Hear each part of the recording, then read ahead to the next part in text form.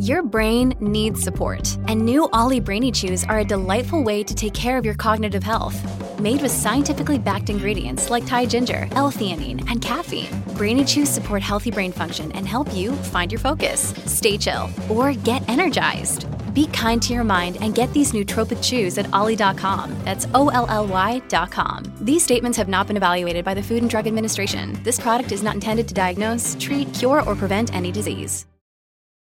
Look, Bumble knows you're exhausted by dating. All the, must not take yourself too seriously, and 6'1" since that matters, and what do I even say other than, hey? Well, that's why they're introducing an all-new Bumble, with exciting features to make compatibility easier, starting the chat better, and dating safer. They've changed, so you don't have to. Download the new Bumble now. Hello, everybody. This is Marshall Poe. I'm the editor of the New Books Network. NBN listeners like to read books and buy them. So we thought we'd tell you that right now, our friends at Princeton University Press are having a remarkable site-wide sale. You can get 50% off books, including ebooks and audiobooks, with the code 50, F-I-F-T-Y, at checkout until May 31. You can save some real money on Princeton University Press books. I encourage you to go there and check it out. Welcome to the New Books Network. Hello, everybody. I'm John Marszalek, a host for the podcast Queer Voices of the South, a LGBTQ plus studies channel podcast of the New Books Network. Today, I'll be talking to Greg Burke about his new book, Gay, Catholic, and American, published by University of Notre Dame Press. In this compelling and deeply affecting memoir, Greg Burke recounts growing up in Louisville, Kentucky, and living as a gay Catholic.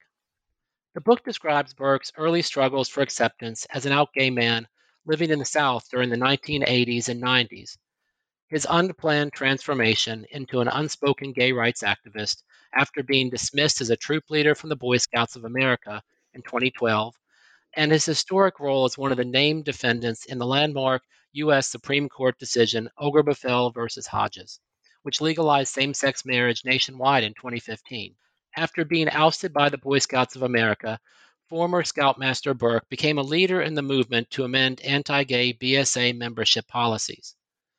The Archdiocese of Louisville, because of its vigorous opposition to marriage equality, blocked Burke's return to leadership, but despite his impeccable long-term record as a distinguished Boy Scout leader. But while making their home in Louisville, Burke and his husband, Michael DeLeon, have been active members at Our Lady of Lourdes Catholic Church for more than 3 decades, and their family includes 2 adopted children who attended Lourdes School and were brought up in the faith. Over many years and challenges, this couple has managed to navigate the choppy waters of being openly gay while integrating into the fabric of their parish life community.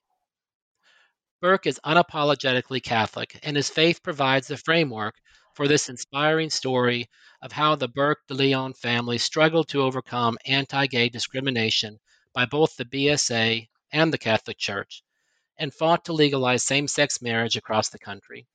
Hi, Greg. Welcome to the show. Hi, John. I'm very happy to be here. Thanks for having me today. I'm excited about having you here. I wondered if you could begin by telling our listeners a little bit about yourself. Right. Well, I think you got some of the cliff notes in that description of the book. It did tell a little bit of my life story. I'm a native of Louisville, Kentucky. I grew up here. I went to Catholic schools. Also, after that, attended the University of Louisville, the University of Notre Dame, and the University of Kentucky. So I've had most of my life experiences, in kind of a small region, kind of circling around the Louisville area.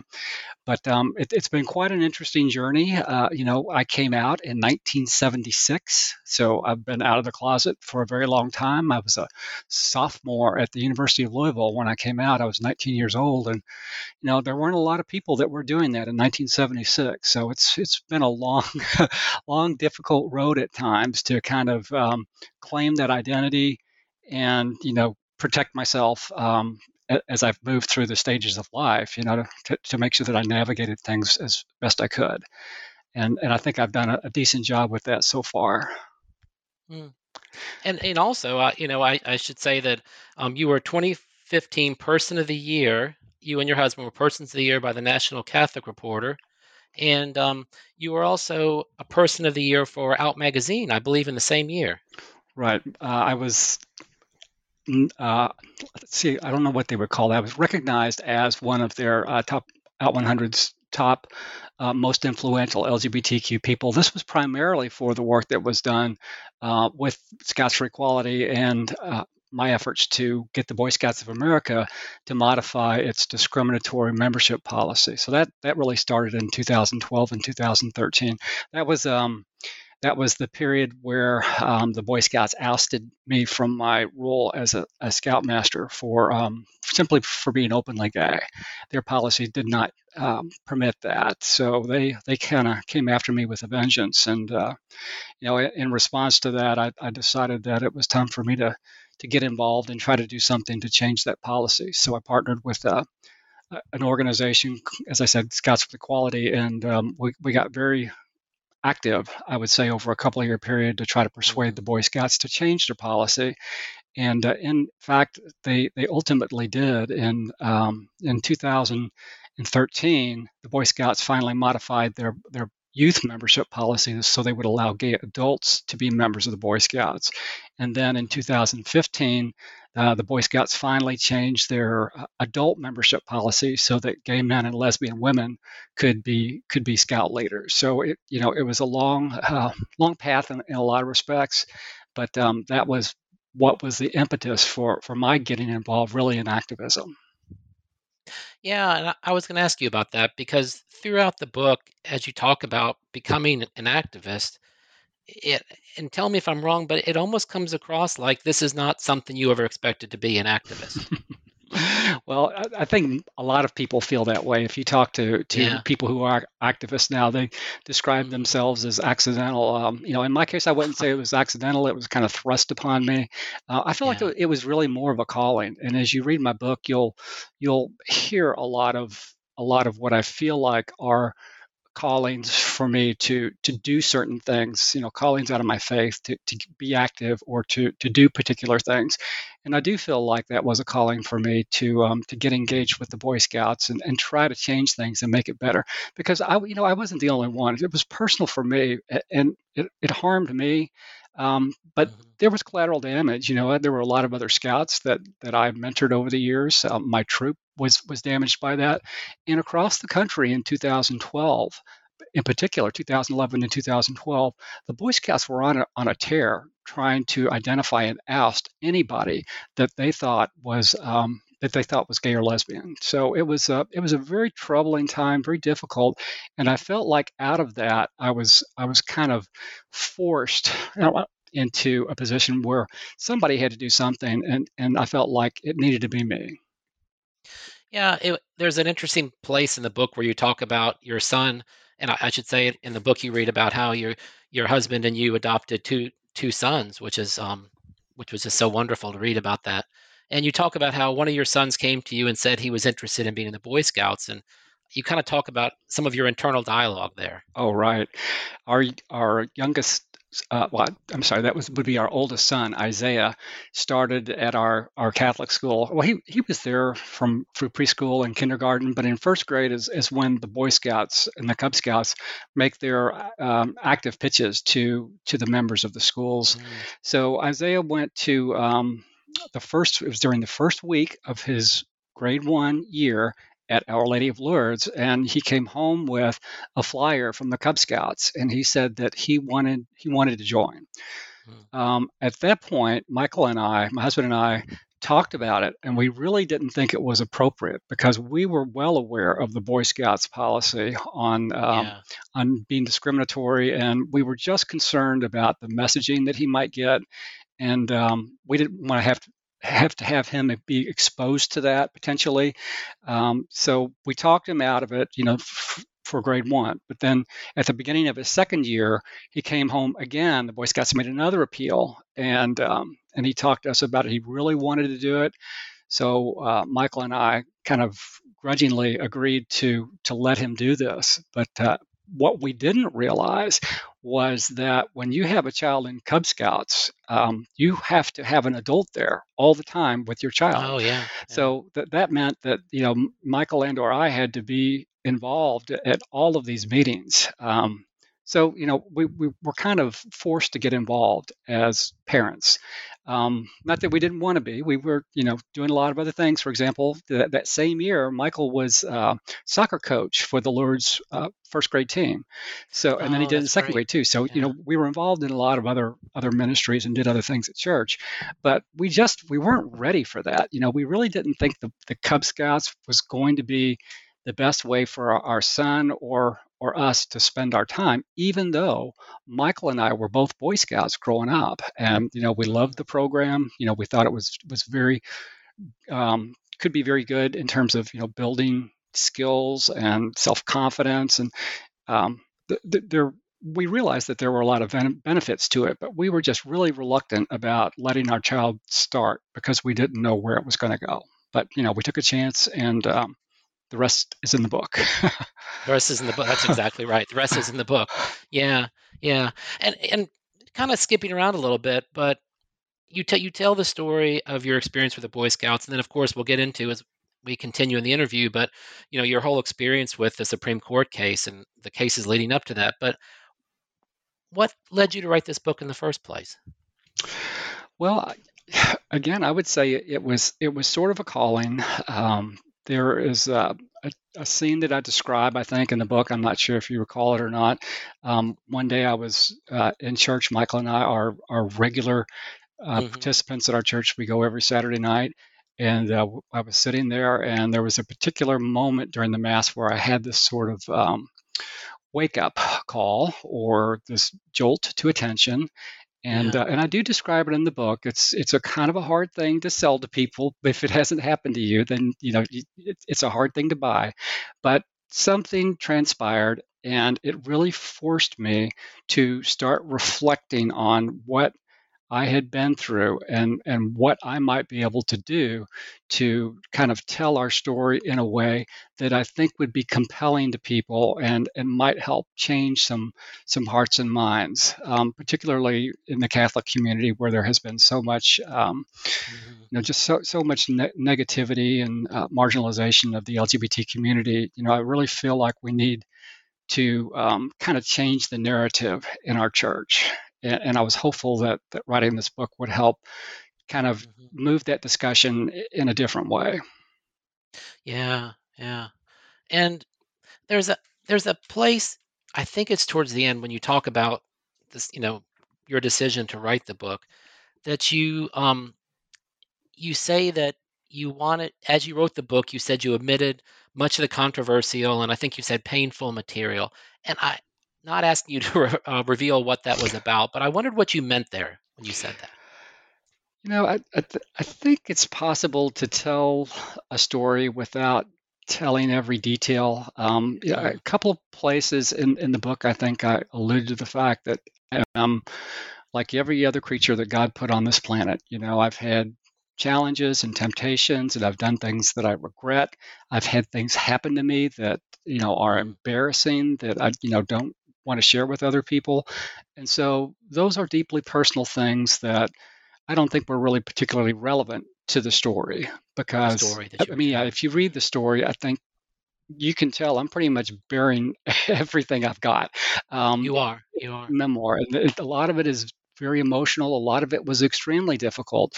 You can't imagine some of the emotion that I felt and the things that I went through. In terms of being forced to leave my position at the Boy Scouts. And I'll tell you, it was very contentious. And this is kind of one of the things that I was alluding to, is that people can be very ugly, and were very ugly and very threatening at times. And, I don't want to necessarily, I didn't want to tell the story as if I was a victim, because I feel like the story of my life is one of perseverance and overcoming these various obstacles that have been put in front of me. And so I guess what I meant to say was, it was probably harder than I that I made it sound at times, because there's just a lot of bad stuff that's happened. But Yeah, in yeah. the end, the Boy Scouts have changed their policies. We now have marriage equality. Things are shaking up in the Catholic Church. I mean, there's just been just a lot of progress, and so I don't want to have anybody think of me as a victim along the way. Certainly, things have happened to me, and you can, again, they're in the book, and people can read about those and make judgments if they choose to do so. But I as a Catholic and a Christian, do not want to cast judgment on any parties, including people who might have done me wrong in the past. Mm.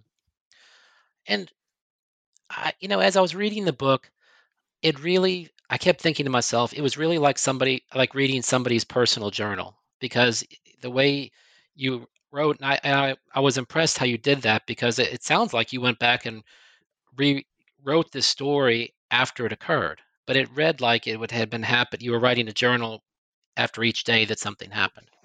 Right, and I did not. So it was very reflective and after the fact. But what I tried to do was to put myself in the mindset of whatever period I was in. I kind of put on blinders, and I wasn't. I was writing as if I didn't know what was going to happen, 6 months or a year or 2 years Yeah, or 3 years later. It was like I was addressing what was happening at that time and where I was and what was going on in the world, what our children were dealing with, what our relationship was dealing with. I thought that was kind of the best way to describe it. And, a lot of that I think is really important because, um, you know, I am of a generation that lost just a phenomenal number of people to the HIV/AIDS crisis, yeah, yeah. and sure there are plenty of survivors, but Michael and I were together even before that started. So we lived through all of that, where we saw friends and oh my gosh, it was just dying everywhere and suffering. It was just so sad. So I think it was important to kind of go back and put myself into those different periods in time. The early '80s when Michael and I met and we just started our relationship. I think I talked quite a bit about that. And then You as we did, kind you of did. progressed through the different phases of our life, as having being young people in a relationship and moving and going through some of the challenges related to work, and then deciding to become parents. I mean, there are many phases that we've been through in our life, and there aren't a lot of gay couples or lesbian couples, for that matter, who can say that they've been through that experience for this length of time. With everything we've been through, from the early '80s to here we are in 2001. Michael and I will celebrate 40 years together next year. Congratulations. Thank you. But it's been a lifetime we've spent together. And we've been through all those different phases, and we've seen so much history and so much evolution over those 40 years. It's been really remarkable. And now, in the last 10 years or so, we seem to have been involved in some of that history. So that was another reason why I really thought it was important to write this book, because I think it's helpful for people to know the story behind some of these landmark Supreme Court decisions. There were a lot more plaintiffs in that case, excuse me, than you may realize. There were 37 plaintiffs in Obergefell versus Hodges, and there are that many stories. So, I just thought that I'm one of the 37. I've got a few things to say. And Yeah. I thought it was important for me to commit that. As a writer yourself, you know how difficult it can be to write a book. I'm a first-time author, so this was an extreme challenge for me to be disciplined enough to get this done while I'm working a full-time job, right? So Right. it was particularly challenging for me, but I thought it was important, being part of a case like that, to at least capture my experience, or I should say our experience, our family's experience. And I would Yeah. encourage, any of the other plaintiffs who were involved in that case to write their stories, because I think people would be interested to read those as well. Yeah. It was really eye-opening to read about your experience. And one of the things that I appreciated that you talked a little bit about was the fear of recrimination at times. I think at one point you said something like, as you were writing about this fear that something could happen, especially during the Supreme Court case, I think you said you felt a little PTSD just writing this, you said. Right. It was very traumatic. As you indicated, I did have to go back and put myself through those times of turmoil in my life. So a lot of it was with the Scouts. A lot of it was with the Supreme Court case. It was very traumatic, not only because we were very unpopular when we filed our lawsuit for a variety of reasons, but there was a lot of animosity, and just if you could have read some of the comments on, some of the articles that our local, in those days, our local newspaper would publish an article and allow anyone to comment. And if you just could have seen and captured the hate that was there, it was remarkable. And then just strange things happened that were disturbing. With people and comments and things showing up in the mail, and thank God nothing ever happened to us, but we were always sort of living on the edge and concerned about what might happen. And that was one of the things I did describe in the book, is I used to lay in bed at night staring at the window, wondering if there was going to be a brick or a firebomb come through the window while I'm laying there sleeping, and what's going to happen to my family. It was very traumatic, not only to go through that, but then to have to go back and relive it all again when I was writing it out and then revising it and rewriting it. You know how it goes when you're writing. Tough.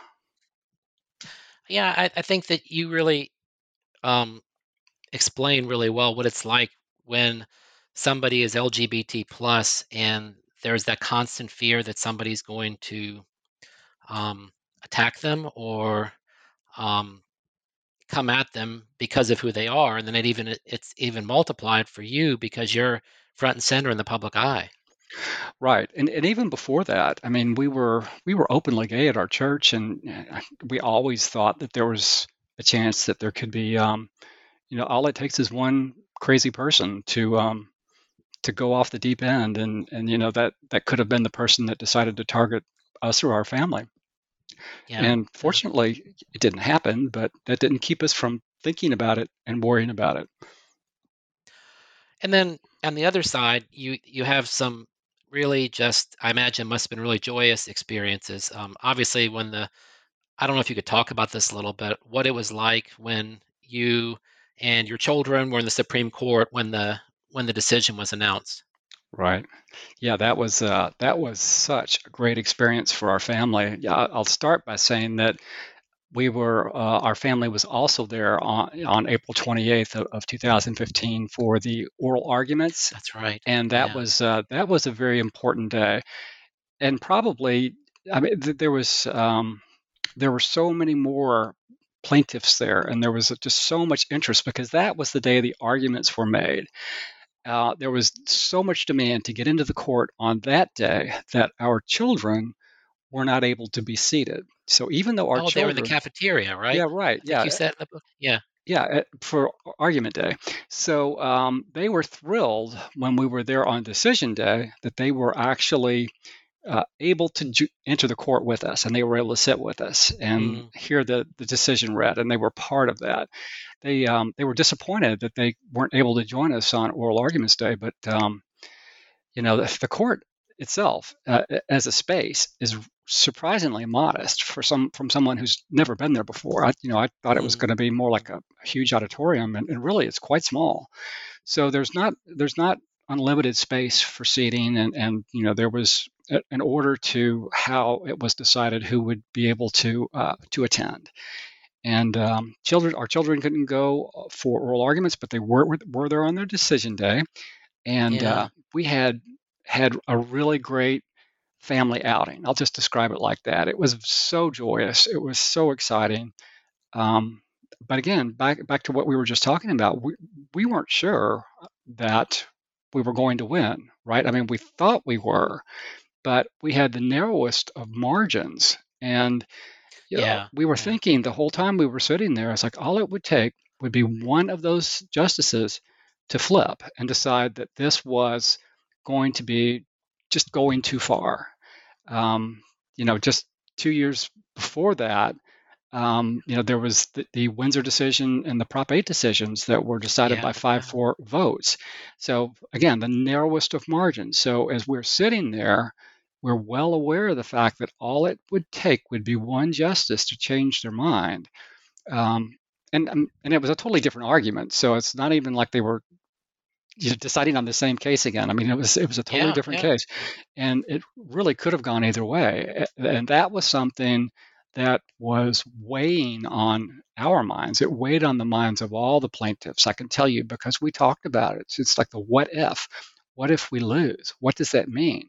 What does that mean for all the people who are already married or who might have been recognized as married by some of the other district and circuit court rulings that had been rolling through the country for the year or so prior to that? There was just a lot of weight and concern on our shoulders. So to be able to go from that to having Justice Kennedy stand up and start to read the majority opinion, that was just talk about a mood swing. We took the elevator right to the top, and it was a glorious feeling. It was something that I probably will never experience anything like that again in my life. It lasted for a while, that day, and even beyond that day. But in particular, that day, it was pretty remarkable. Unfortunately, being in the court, it's like we had to be completely stoic and could not react in any way. The court has very strict rules about behavior, and if there would have been any outburst of any kind, that person would have been removed. And you might recall, you might remember back during the oral arguments, there was a gentleman who caused a scene during the arguments, and he was physically removed from court. So they take the whole decorum thing very seriously, and so we knew that we had to sit there basically, and just kind of stare blindly and not overreact, and kind of wait until we got out of court to have our opportunity to express our joy. Yeah, and I remember reading that you had to go out the back because there were so many people on the steps of the courthouse celebrating in the front. Right. Well, and that was we didn't know that, and I talk about that in the book. It's like we were trying to have, kind of that moment where the triumphant plaintiffs walk out the back of walk down the steps of the United States Supreme Court, right? And you go down, and there was a sea of people there. There was, an army of media that was waiting to talk to us. And, we just wanted to go out the doors and walk down those steps. And we got there, and they wouldn't allow anyone to leave. And we didn't understand why. We heard someone say something about a bomb threat, and so we were concerned. But the security forces at the Supreme Court said, you can't go out this door. You have to go out the side of the building and then walk around the front of the plaza. So we did that. And the only thing we'd heard at that point was that something about there was a bomb threat. So we thought, we were being evacuated because there was a bomb threat. And then we got outside, and we were told that no, what happened was when the decision was made known public outside, that there was a rush. The people on the plaza kind of rushed the steps. And so to regain security in the premises, they had to push everybody back down, and they were keeping the doors clear. It was a wild scene. And then, of course, we went out to the plaza, spent a great deal of time talking to the media, talking to the crowd. It was really a fantastic experience. Just so much joy, and people ask all the time what that was like, and I just describe it as it was like winning the gay Super Bowl.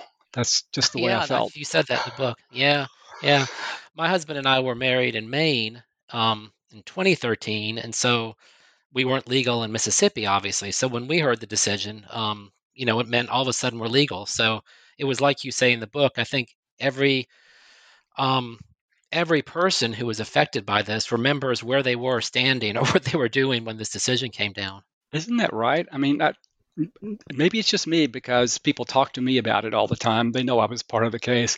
But it does seem to me remarkable that when Michael and I talk to LGBT people throughout the country, that everybody's got a story about that. I mean, they say, I remember exactly where I was. I remember who I was with. I remember how I found out. I remember what we did to celebrate. It's just people, it was this moment that we all shared that was one of joy and this feeling of, oh my gosh, it's finally here after all these years. We've waited so long for it. And it's a remarkable thing to be able to have been part of making that happen for so many people. Yeah, I was just thinking. So you and your family were in D.C. when the Obama White House lit up the White House in rainbow colors. Right. Yeah. We didn't see it. We were just, the day was a whirlwind. I think you might remember. So we flew into D.C. late that night before, and we had to get our kids up. We had teenagers, so it was hard enough. Had to get our kids up and get them to court by 7 o'clock, and everybody had to get up and get cleaned up and get dressed and, get ready for the cameras. So we had our kids up early that morning. So by, I don't know, 7 or 8 o'clock, it's like we were so exhausted, having run through just this lengthy day of activities and interviews and just excitement. I mean, we were beat. So that, I didn't know that the White House was lit up and that Michelle Obama was out there partying with people, or we would have we would have been over there if we knew. Exactly. So you got to meet some really interesting people. And one of them that really stood out for me was you described your communications with Edie Windsor. Right. Yeah, we had quite a remarkable, I would call it a friendship with Edie, although we never had a chance to spend that much time together, but she was a huge cheerleader of ours. We Michael and I met Edie at the Out 100 Gala. Okay, that's right. And we spent an extensive amount of time talking. At that point, when we met her, our case was still at the district level, so we were only able to describe ourselves as, the Kentucky marriage equality plaintiffs, because we had filed first in the Commonwealth of Kentucky. But she was just so excited to hear that the case, that all of the cases across the country were moving forward, and that hers was being used as, kind of the foundation for that and the precedent. So we had a splendid evening with her, and after that we carried on, email communications.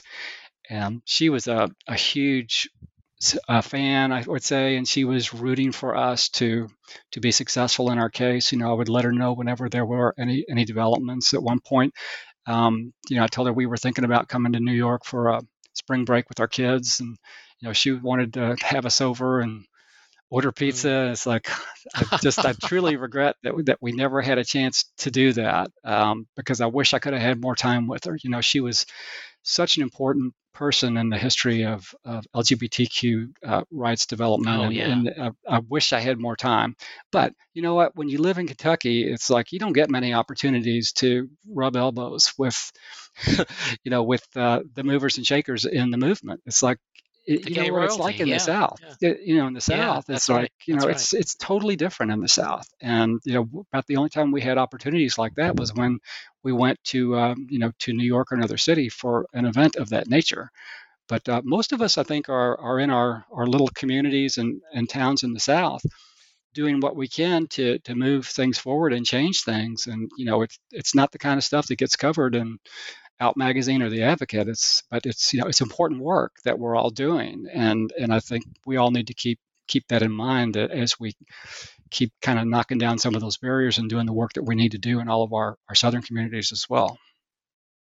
Yeah, and I guess kind of going back and forth, but that kind of takes us back to your whole experience with the Boy Scouts, because I imagine over the years, when you talk about in this book, that the people that you knew locally never, you being an openly gay man in a same-sex marriage, didn't seem to be an issue. That people, they knew about your expertise and your commitment and your experience in the Boy Scouts. That's absolutely true, especially with the people at my parish. So the way the Boy Scouts works, every unit has a sponsoring organization, and most of those sponsoring organizations are religious organizations. So different types Right. of churches. So at my church, because Michael and I had been there for so long and we've been openly gay, it's like everybody at Lourdes knew we were gay, and they knew our kids because they'd been through the preschool and the kindergarten and through the various grades.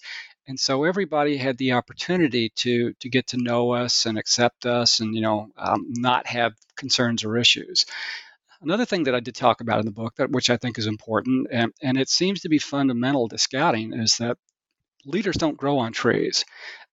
Usually, leaders are born from a desperate need for somebody to step up and do the job, or the unit's not going to exist anymore. And that's what happened in my case. I did not want to become a leader, but our son Isaiah was really enjoying scouting, and we had kind of a crisis in leadership, and someone had to step up.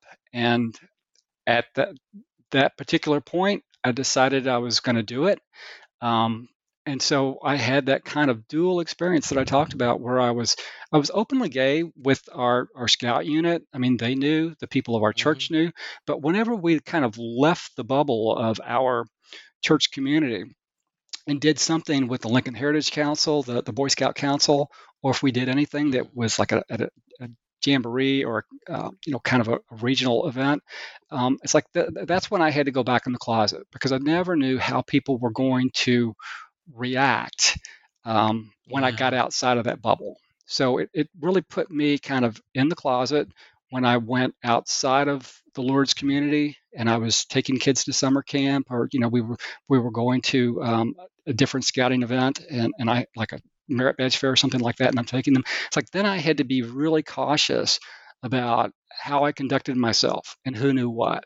And that was a difficult kind of relationship to manage for me, because, as I said, I came out when I was 19, and I've been pretty much out everywhere, with family and work and everything for all that time.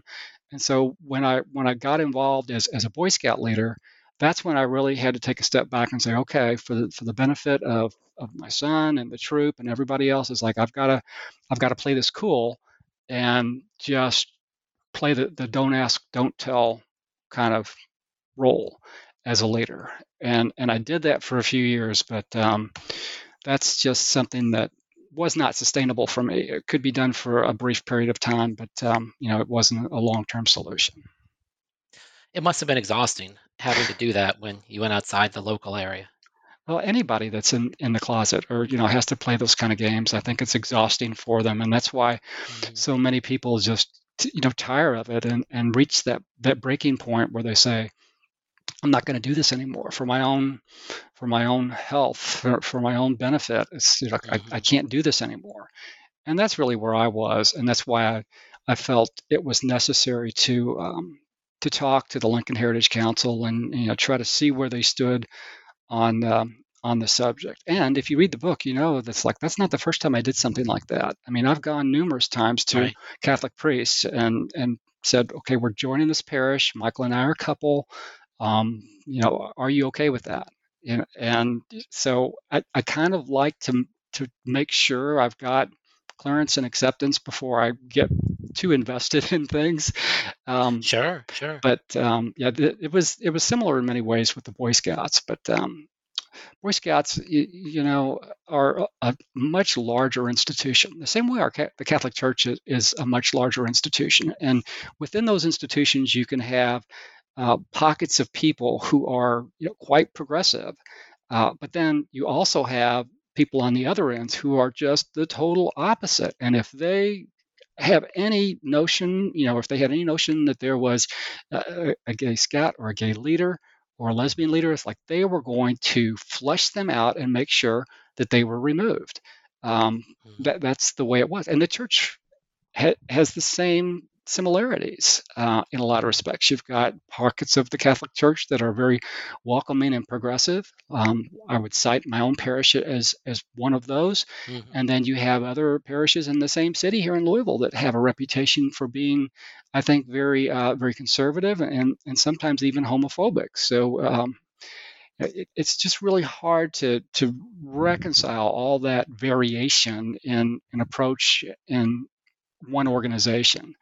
But the Catholic Church has had that issue for eons, and they probably will continue to have that issue for quite some time.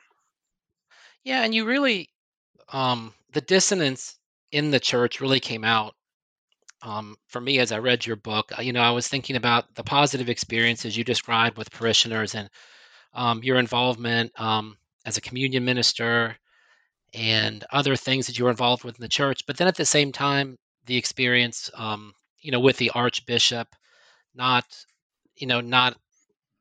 putting pressure on the local church not to allow you to be a scout leader. And then also that when your design for a memorial in a cemetery was declined. Right. Yeah, there were a couple of instances where the Archdiocese really took a hard stand with us. And you mentioned with the Boy Scouts, I mean, I was given a hard no that I would not be permitted to return to scouting. In 2015, the Boy Scouts of America changed their policy and said that they would not discriminate anymore, but they wouldn't prohibit sponsoring organizations from discriminating if they chose to do so. And my Archdiocese flatly told me, no, you will not be able to return to leadership. And then there was the other case that you mentioned where my husband and I, we bought plots in a Catholic cemetery in Louisville. It's the cemetery where all of my family gets buried. Mm-hmm. And in fact, we're going to be like 3 rows away from my parents and, a host of aunts and uncles. My brother's going to be right next to me.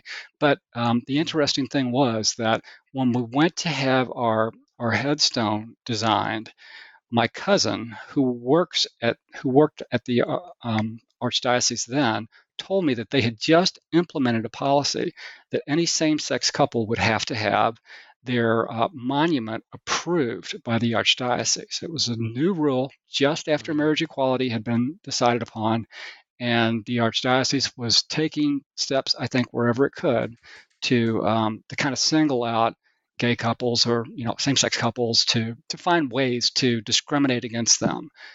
It was very disturbing, and I try not to dwell too much on that. There was some good things that came out of that I thought were important. For example, the Archdiocese said that we could be buried together.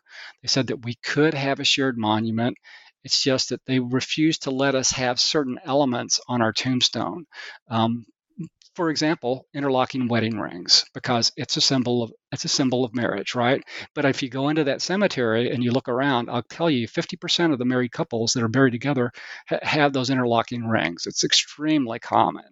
So it was troubling. So between the Boy Scouts and then those issues, that certainly did cause me some concern. But I have to say, overall, those are some important things, but in so many other ways, the church has not acted against us. And, people ask us all the time, why do we stay in this church? Why do we stay in a church where we're not welcomed, or that treats queer people so poorly and marginalizes folks? Why do we stay? And, I like to try to turn that around on people and say, well, what I want to know is, why has the church allowed us to stay? For 34 years, we've been going to this church, and Michael and I have been practicing together for 39 years. But for 34 years, we've been going to this church, and we've been openly gay. And at no point have we ever been asked to leave. We haven't been denied communion. We haven't been told we couldn't participate in ministries. So they have certainly cashed all of our checks. I can guarantee that. That's funny. But they've been really overall welcoming, and they haven't asked us to leave or forced us to leave. So with the bad things that we talked about, I would say that the good things that we have experienced by being members of this faith-filled community greatly outweigh any of those negative things. I wish I could describe better the feeling that Michael and I get when we go to this church. I mean, we go to church on Saturday night, and it's like walking into Cheers. It's like we know everybody. Everybody knows us. For a half hour before Mass starts, everybody's walking around the pews asking them, how's your surgery? How's your son? It's like, it's family time, and that's what I love so much about the Catholic Church, and in particular the one that we go to. But I think that so many of them have that characteristic. They are another representation of family, and it's a family that we get to share with our faith or in our faith. So anything bad that's happened to me so far in the Catholic Church, it's like it's nothing compared to all the joy and the acceptance that we have received over the years as being Catholic. Yeah, and your experience is what seems to be so common for so many people that I've talked to, and I should say that I grew up Catholic also, and I don't practice anymore. I think I've chosen, some people choose to stay in the church like you have, and some people choose to leave and go down other routes. And I think that I've known so many people like myself who've had the experiences you're describing. Right. And yeah, I know and well, it's painful to stay at times, and I know it's painful to leave. I know a lot of people who have left, and they talk about missing it, missing the the all the ceremony and everything that goes along with it. But I wouldn't want anybody to stay someplace where they don't feel welcome, and I wouldn't stay someplace if I didn't feel welcome. If I was treated, Michael and I were treated poorly at our church, we would be finding someplace else to go. But that's never happened. And that's my point, is that, they've never forced us to leave. It's a family. They've never even encouraged us to leave. So I think we just really got lucky with our experience with this particular parish that we've been members of for so long. And I wish everybody could find something like that, whether it's in the Catholic Church or in another faith tradition. It's I think it's important to be able to have that connection. And other people find ways to make that same connection. Whether it's a bowling league or pick something else. But obviously, my faith is important to me. You started by reading that description of the book, and in it describes me as being unapologetically religious, and that's not my term, but I kind of like that because I do feel that way. The same way I'm not going to apologize about being gay because I don't think it's anything to apologize about. I'm not going to apologize for being what I think is a religious person in my mind, and someone who's been faithful and kind of lived that life and decided that was important for me. And that's the way I wanted to live my life. So I'm not going to, there's a lot of things, and especially when you get to be my age, it's like I'm not going to apologize about just being who I am, because I'm pretty content with where I am and the decisions I've made. Yeah, and there's a place in the book where you talk about the importance you see in having people to fight from the inside.